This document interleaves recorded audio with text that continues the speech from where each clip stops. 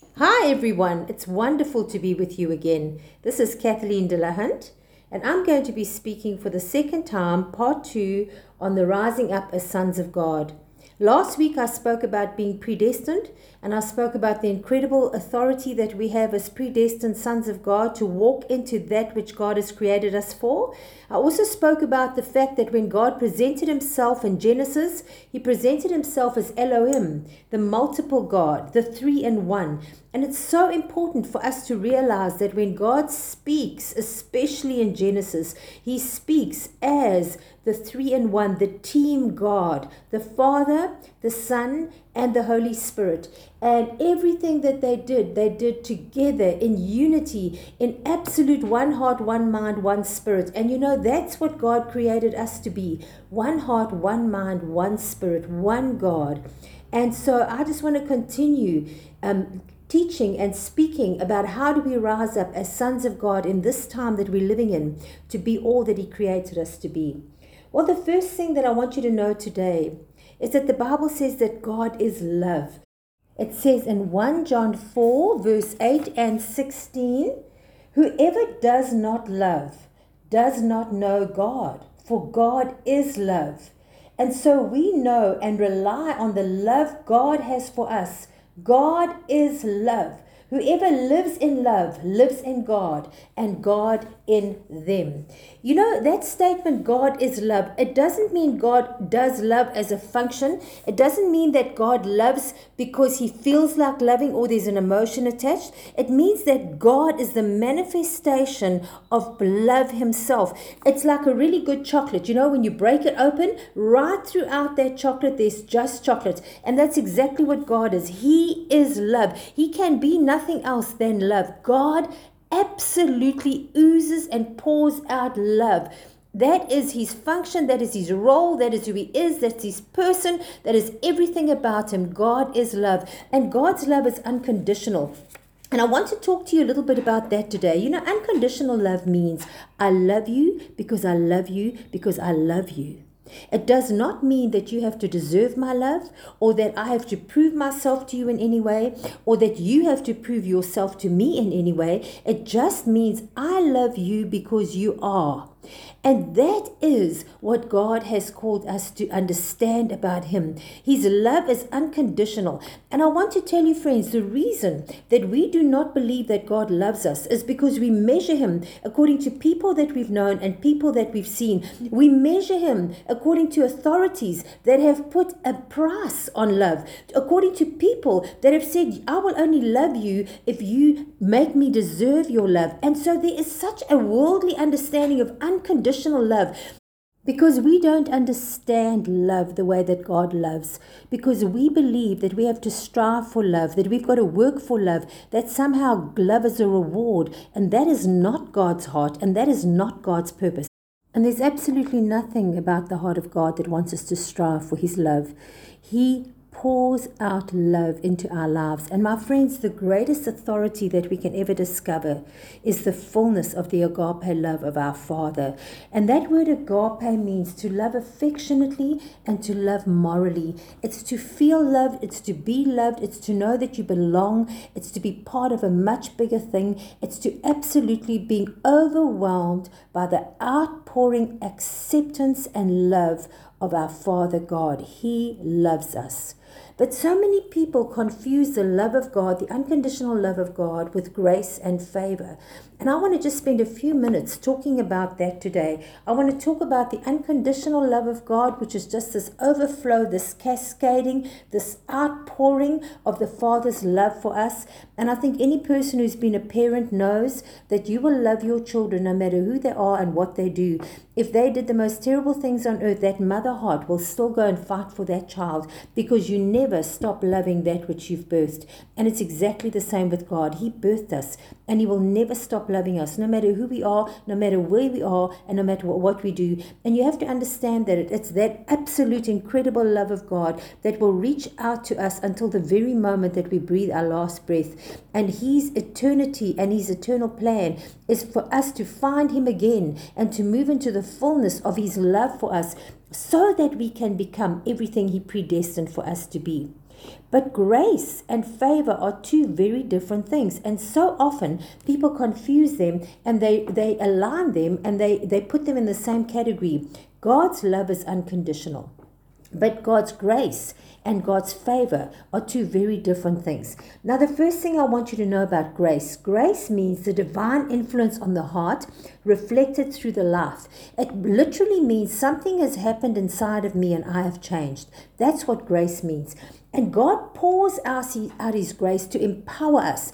I'm going to be talking at some time, maybe today or next week, about the gifts of God. And we see that every single gift has a grace attached to it. It is through grace that we can operate in our gifts.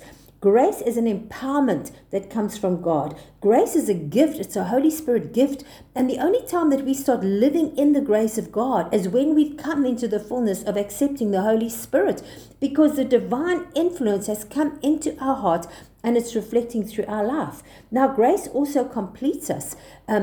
Paul was writing and he was saying, God, I've cried out 3 times for you to help me, and you have said, and he speaks about it in 2 Corinthians, he says, but you've said that your grace is sufficient for me. And so we see that he speaks about it in 2 Corinthians 12, verse 9. But he said to me, my grace is sufficient for you, for my power is made perfect in your weakness. So we see that grace empowers us, it anoints us with gifts, but it also completes us. And so, friends, once you've known God and you've received God, you can operate in the fullness of grace, that where you are weak, He is strong, and His grace is sufficient for you. And it's absolutely amazing. And then the third thing I want you to know about grace, the Bible says in Titus 2, verse 11, and I just want to turn there and read it to you. It says in Titus 2, verse 11, for the grace of God that brings salvation has appeared to all men. You know, that's absolutely amazing. Our salvation is a grace gift.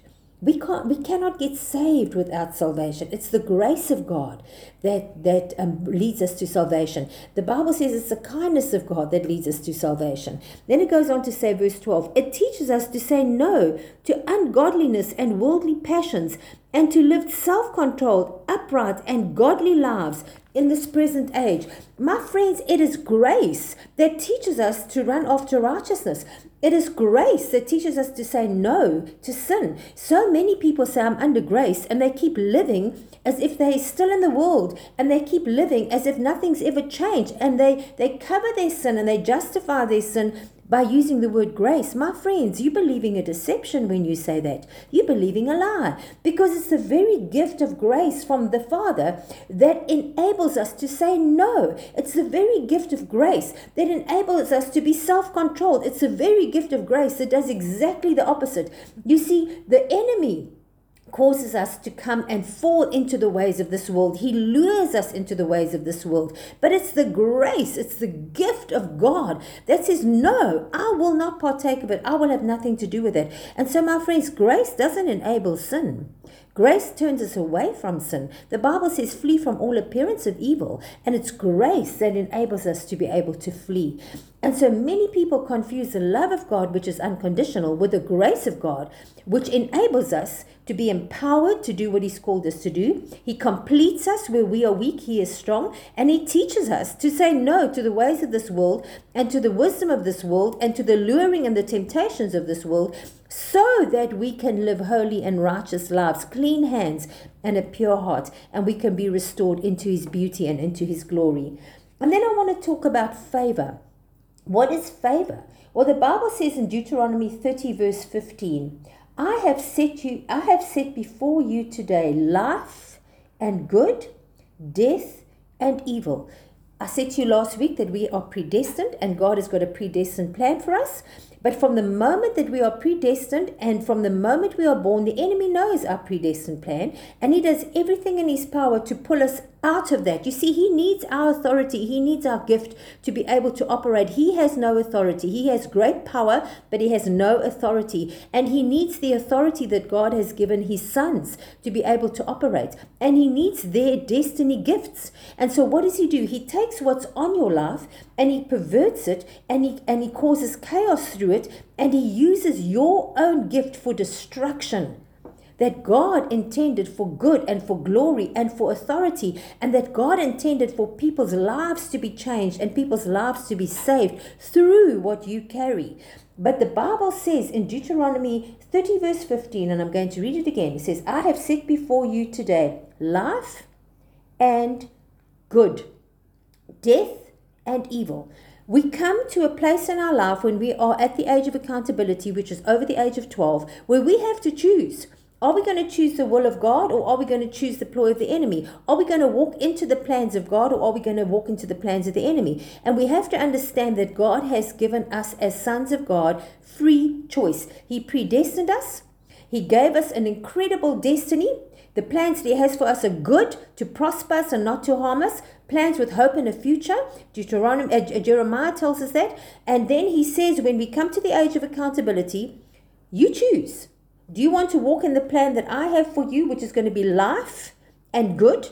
Or do you want to walk in the plan that the enemy has got for you, which is going to be death and evil? You choose. Now, you see, God will love us no matter what our choice. But when we choose, we bear the consequences of our own choices, friends. And that's what we have to understand.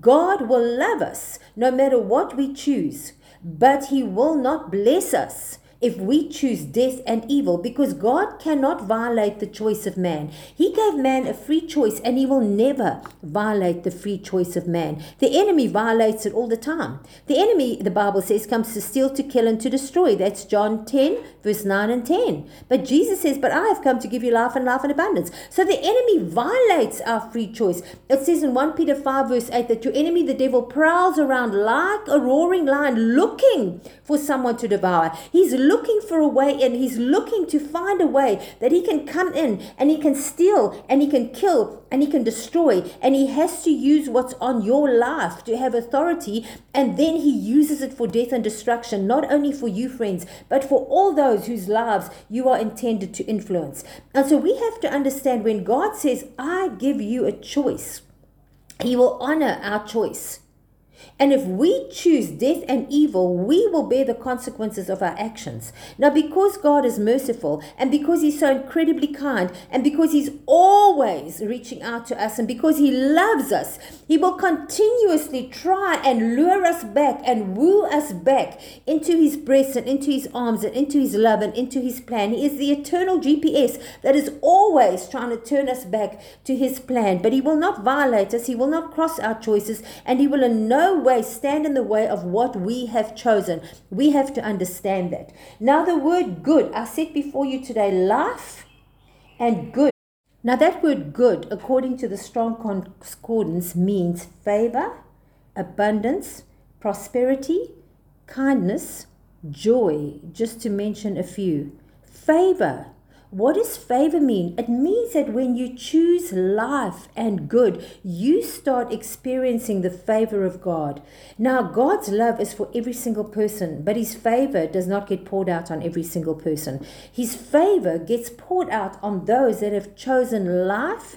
And that means moral life. That means purity. That means the fullness of abundant life according to the grace of the kingdom of heaven. It means living in the fullness of righteousness, peace, and joy. The Bible says that the kingdom of God is righteousness, peace, and joy in the Holy Spirit. And then it says the kingdom of God is within you. So, my friends, when we seek first the kingdom of God and His righteousness, all things get added unto us. Matthew 6 verse 33. Everything gets added unto us. And so God's favor is for those that have chosen life. And when we've chosen life, we start living in God's favor. Now, God's favor includes financial favor. It includes financial release. It includes abundance. It includes abundant health. It includes living in the fullness of God's heavenly atmosphere on earth. That's what it literally means. Now, Jesus said, I've come to give you life and life in abundance. So we have to choose. My friends, we cannot stand with a foot in the world and a foot in the kingdom of heaven. When we stand with a foot in each camp, we bear the consequences of darkness, because Jesus says, I've given you everything that's life and abundance, but you have to choose life. But when we stand with an open gate, an open door, with one foot in the kingdom of darkness, the enemy enemy has a legal right to come in and to steal. And so many people are battling today. They're battling in their health, they're battling in their finances, they're battling with fear, they're battling with living a life that's less than what God predestined for them, because they have not shifted fully into choosing life. They are standing with a foot in each camp, and we cannot stand with a foot in each camp. The Bible says to the Laodicea church in Revelations that you are neither hot nor cold. And because you are neither hot nor cold, I'm going to spew you out of my mouth. You see, my friends, when you are hot, when you choose life, you live in the full promise of life and the favor of life and the abundance of life. But when you are lukewarm, when you live in compromise, when you live with one foot in each camp, when you live a little bit of world and a little bit of the things of God, you actually living under the control of the kingdom of darkness. And Jesus looks down at those with a foot in both camps and says, I cannot give you the fullness of abundance because you have not chosen the fullness of life. Now, what has that got to do with his love for us? Absolutely nothing. It does not change how much he loves us. It does not change what he feels about us. It does not change for 1 second how much he absolutely adores us. But we have chosen not to walk in the favor of God. And we have chosen not to walk in the abundance and the fullness of what he's promised for us. And so we have to understand, friends, so many of us blame God for what goes wrong in our life. We blame God because we're battling. We blame God because we have so many troubles. We blame God because things are not going right. But actually, friends, he's not the one doing it, because it's the enemy, the devil, that comes to steal, to kill, and to destroy. And we've got to start putting the blame on the right person. The enemy is the one that brings death and destruction. The enemy is the one that brings disease. The enemy comes to steal and to kill. He can cut our life short. I think I said to you last week that every one of us have got a predestined lifespan. It says in Psalm 139 that every day ordained for us is written in his book before one of them comes to be. But if we choose death, friends, if we choose to walk in the plans of the enemy, he can cut our life short. And many people have lost destiny and lost life because they did not choose life. We have to choose it. We have a free will and we have to choose it. So we have to understand the abundant, absolute, unconditional love of God will never ever change ever while we live on this earth. And he weeps over those who do not choose him. The grace of God is a gift that comes from the Holy Spirit, that comes within us and empowers us and changes us and rearranges us, and it completes us and it teaches us to live a godly lifestyle, to live a life that reflects heaven, to be changed from the inside out. That's what grace does, and it empowers us. It absolutely causes our gifts to be enhanced. And it causes us to be completed, that where we are weak, he is incredibly strong. And so we have to realize that that's what grace is. But favor is a completely different thing. Favor is according to our choices, friends. And many people are living without favor in their life and they don't understand it. And others are living in the fullness of favor. And we have to understand that God says if you choose life and you choose good, you choose favor. And you will start living in the favor that God has got for you. But then we look at other people that aren't serving God and they seem to be abundantly blessed. Well, the truth of the matter is that the God of this world, the God of manna, Satan, can give whoever he wants whatever they want to keep them in bondage. So don't be fooled by people that have a lot of finances, my friends. That does not qualify favor. Favor is the fullness of righteousness, peace, and joy. And a person who lives in the greatest favor is a person who lives in the greatest peace within. Inner peace. There's nothing like living with a quiet mind. How do you know if you have inner peace? Your mind is still. Your mind is quiet. Your mind is not chaotic. You're not fighting, tormenting demons all the time. You're not fighting thoughts all the time. You're not being bombarded all the time. You don't have forces trying to take control of your thoughts and of your minds. Your mind is quiet because your mind is full of the kingdom of heaven. The kingdom of heaven flooding your spirit and overflowing into your heart and into your imagination and into your soul and into your strength. A person that lives in peace has great contentment. There's great contentment just in today. And the contentment is not based on things, it's not based on finances, and it's not based on people. My friends, if you need finances, things, or people to bring you joy, you are not living in the kingdom of heaven. you are finding other means to fulfill that incredible hole inside of you that only the incredible, full, abundant, overflowing of our Father's love can fill within you. And I want to say to you today, if that is you, just come to our Father and say, Abba, Father, I just want to get to know you more. Absolutely flood me with your love. Let me get a revelation of your love. And so that's my prayer right now, Father. My prayer is right now that those that are desperate to know you, those that are crying out for more of you right now, wherever they are right now, that Father God, the Holy Spirit, the Spirit of adoption will flood them as they cry out just to get to know you more.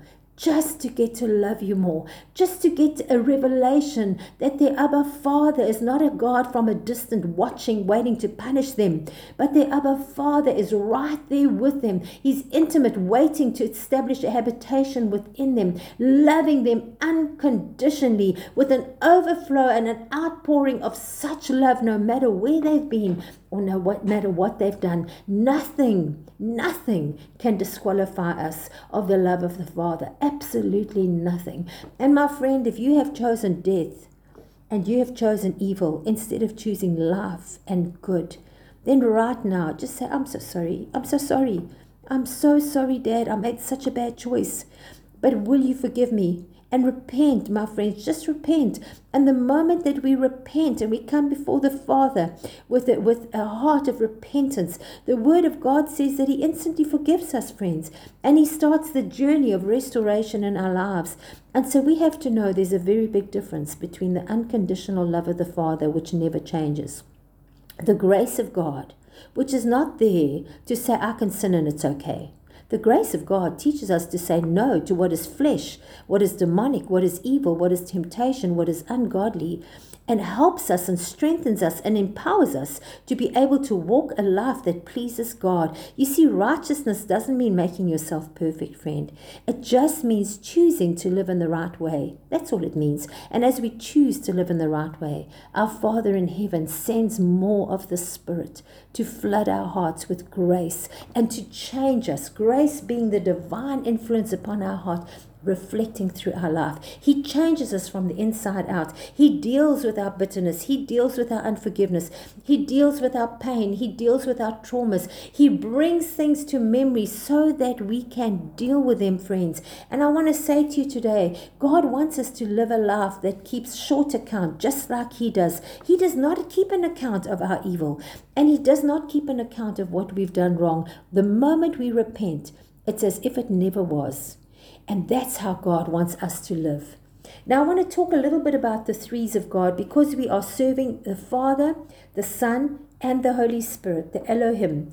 Everything that comes from the Godhead, everything that comes from the Trinity, comes in threes. It's just so amazing. And God wants us to get to know Him, Abba Father, the absolute pourer out of abundant love, and the one that adopts us into our sonship. He wants us to get to know Him, our Father in heaven. He wants us to get to know Him intimately and personally, and to love Him and to worship Him and to trust Him. And then he also desires for us to get to know Jesus. Jesus, the lover of our soul. Jesus, the bridegroom who's coming back for His bride.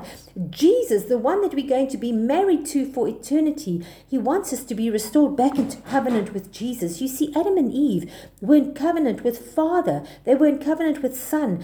And they were in covenant with the Holy Spirit. They were in covenant with Elohim. They were in covenant with a plural God. And when they fell out of covenant, when they fell into sin, when they allowed the enemy to deceive them right out of the fullness of their eternity with the Father, they fell out of covenant with Father, Son, and Holy Spirit. And so everything that comes from the Father, friends, from the Trinity, comes in threes. And so I want to just touch on very, very quickly the threes of God. And I'm going to start off by mentioning the fact that when we get born again, the Bible says that the blood of Jesus justifies us. And I'm going to read to you from John 3, because this is Jesus talking to Nicodemus. And he says in John 3:3, an easy scripture to remember, In reply, Jesus declared, I tell you the truth, no one can see the kingdom of heaven unless he is born again. No one can see the kingdom of God unless he's born again. And to become born again, we have to receive the power of the cross. We have to come to the cross and repent for the way that we've been living and take responsibility for our own actions and ask Jesus to forgive us and to cover us with the power of his blood and to set us free. And that is called justification, my friends. And justification means just as if I've never sinned. And so what comes from Jesus? Jesus, to restore us back into covenant with himself, covers us with his blood, and he covers us with the authority of the cross. And when he hung upon that cross, friends, he took every bit of shame upon himself. He took all our shame upon himself. He took all of our sickness upon himself. He took all of our sin upon himself. He broke the curse. It says that Jesus had to die on the cursed object, the cross, so that he could break the curse of Genesis 3 over mankind. He broke the curse. Woman, he came to set you free of domination of men. Men, he came to set you free of the sweat of your own brow having to be your provider. And he operated and allowed every one of us to come into rest. And he opened a way for us individually to come before the Father. And that is called justification. It's the power of the blood of Jesus. It speaks in Isaiah 61 that we get our garment of salvation. We are covered by the blood of Jesus. When the Father looks down at us, even though we are still full of sin, friends, he looks down upon the garment that is covering us, which is the blood of Jesus, and he sees us as pure and holy. So Jesus comes to give us his blood, and through the power of his blood, he justifies us. He renders us innocent. He takes all of our guilt upon himself. And it's just as if I have never sinned. And then the moment that we receive the Holy Spirit, and my friends, to receive the Holy Spirit, the Bible says that if you pray for each other and you, by the laying on of hands, you will receive the Holy Spirit. It is a separate covenant. It is a covenant with the Holy Spirit. It is restoring back with the Holy Spirit what was lost in the Garden of Eden. And when we receive the power of the Holy Spirit and we ask the Holy Spirit to fill us, friends, we receive the fullness of the glory of the Holy Spirit within us, and he starts the process of sanctifying us. You know, it says in Romans 12, it says that we are transformed by the renewing of our mind, and that transforming is the power of sanctification that the Holy Spirit does to transform us. As I said to you, grace is something's happened inside of you that's reflecting through your life, and the transforming power of the sanctification of the Holy Spirit teaches us to not think according to the ways of this world, but to think according to the kingdom of heaven. It says in Romans 15 and verse 16, let me just read it to you. It says, so that the Gentiles might become an offering acceptable to God, sanctified by the Holy Spirit. It's the most incredibly beautiful thing to have a revelation that the Holy Spirit's work is to change the way we think. It says in Romans 12 verse 2, do not conform any longer to the pattern of this world, but be transformed by the renewing of your mind. Then you will be able to test and approve what God's will is, his good, pleasing, and perfect will. So many people don't know the will of God for their lives. And my friends, all you've got to do is say, God, give me more of your Spirit to transform me. And the moment that you start being transformed from thinking according to the ways of this world to thinking according to the kingdom of heaven, you not only know the will and the purposes of God, but you start walking into the fullness of it. And so we see the restoration of covenant with the Holy Spirit. Now, looking back again at John 3, and as we just read that together, this is Jesus himself speaking. So I always find it incredibly powerful when Jesus speaks, because others speak of him, but he speaks of what the Father says and does, and he speaks of himself. Verse 3, he said, you must be born again. Verse 5, he said this, Jesus answered, I tell you the truth, no one can enter the kingdom of God unless he's been born of water and of the Spirit. So Jesus says, you will see the kingdom of heaven. If you accept me, you will see the kingdom of heaven. You will know that there's another way of living. You will know that there's another kingdom. You will know that the kingdom of darkness is not the kingdom that offers life. You will know there's another kingdom, but you cannot enter into that kingdom. You cannot think like that kingdom. You can't live like that kingdom. And when we start talking more prophetically a little later on, you cannot enter in times of soaking into that kingdom. You can only see it as if you're looking through a window, because when we accept Jesus into our life, friends, it is like getting engaged. But when we accept the Spirit of God and He starts transforming us and we start being sanctified, which means being made holy mentally, that's the beginning of being able to live according to the kingdom of God. And it says you need to be born of the Spirit and you need to be born of water. So there are two other things that have to happen. Why? Because we've got to be sealed back in covenant to the Father, the Son, and the Holy Spirit. So accepting Jesus as Lord and Savior causes us to seal covenant again with Jesus. Accepting the Holy Spirit and the infilling of the Holy Spirit and receiving the power of the Holy Spirit, and I will talk more about the Holy Spirit, causes us to be covenanted again with the Holy Spirit and have the divine influence upon our heart reflected through our life, and have ourselves being changed from the inside out by the Spirit of God. Remember, we are made up of body, which is the outer tent, soul, which is our imagination, our feelings, and our thoughts, which is us, the way we think and feel, and spirit, which is our spirit man, which is open within our belly for the habitation of the Spirit of God. So when we invite the Holy Spirit to come, He takes habitation again, and we are changed from the inside out.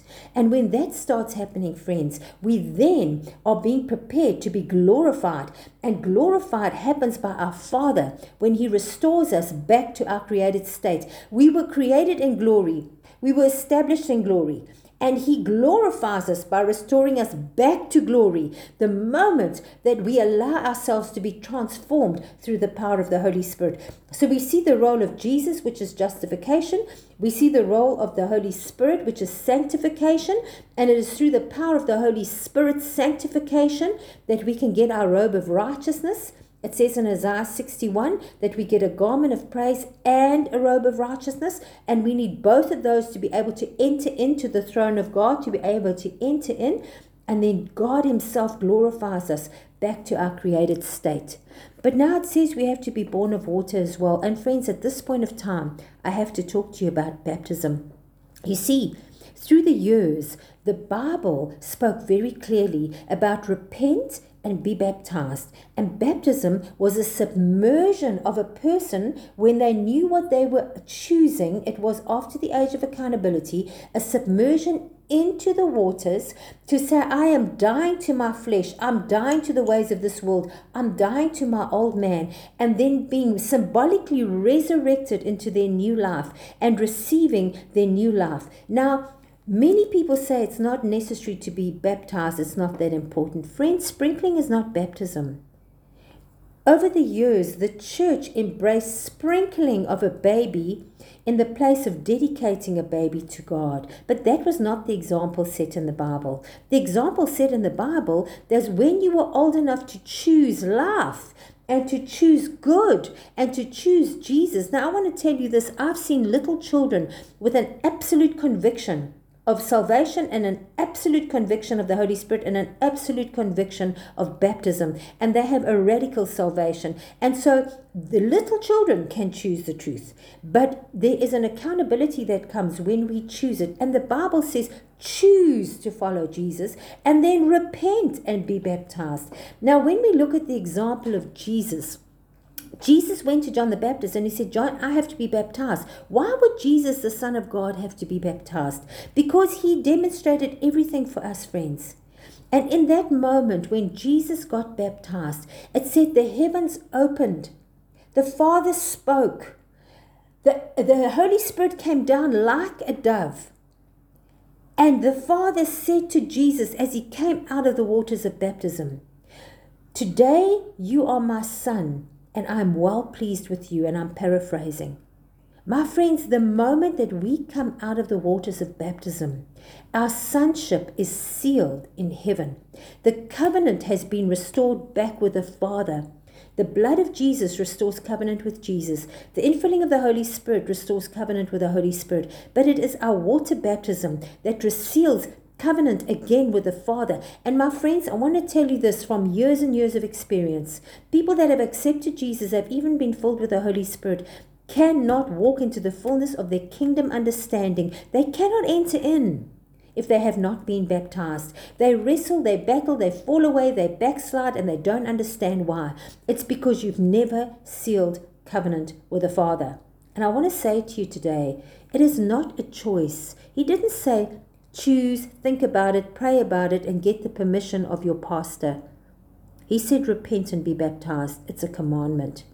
It's a commandment. If you want to enter into the kingdom of God, if you want to live another lifestyle, if you want to live according to the kingdom, if you want to choose life and good, you cannot enter in if you have not been baptized. And so I want to encourage you today, go and be baptized. It is a personal decision. You don't need anyone's permission. It's between you and God and your relationship with God.